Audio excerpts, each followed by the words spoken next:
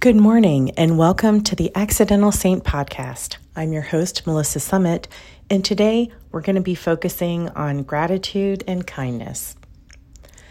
One of the things that I like to do in the mornings where maybe not everybody is in the best mood when it's time to get ready to go, or I didn't necessarily sleep so well and woke up a bit grumpy, is to take 60 seconds. 60 seconds. Sit, ask everybody to give me a couple of minutes, go off by myself, close my eyes, make the sign of the cross, breathe in deeply, exhale, focus on God's immense love for me, especially when I'm not necessarily feeling it for everybody around me, and to reflect on His grace and His love while giving thanks for all that I have, especially the things that seem to be bugging me that morning.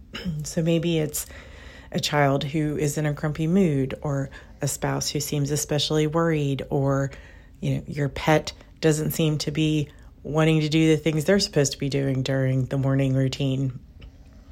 And I remind myself that I might be arguing with my husband about what time to leave because we've got extra things to do in the morning, and that may be frustrating, but there are people who would like to have a spouse or just lost their spouse. And so I can reflect and be grateful that I have my husband in my life, that I have children who are grumpy and, don't want the normal things they eat for breakfast, because there are lots of families who would love to have children, just as my husband and I had wanted children for a long time and may not be able to have them.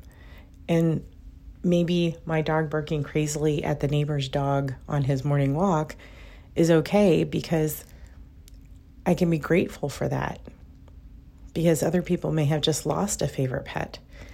And so when we look at our lives in the sense of all of the things that we have, that we can be grateful for, even the gift of faith, the gift of just knowing that God is there, is such a thing to be grateful for, that it can reset our day and allow us to be kind to those around us, even if they're not so open to it.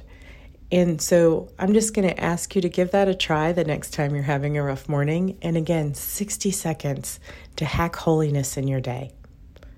As always, we're praying for you, and I hope that you have an amazing day. God bless.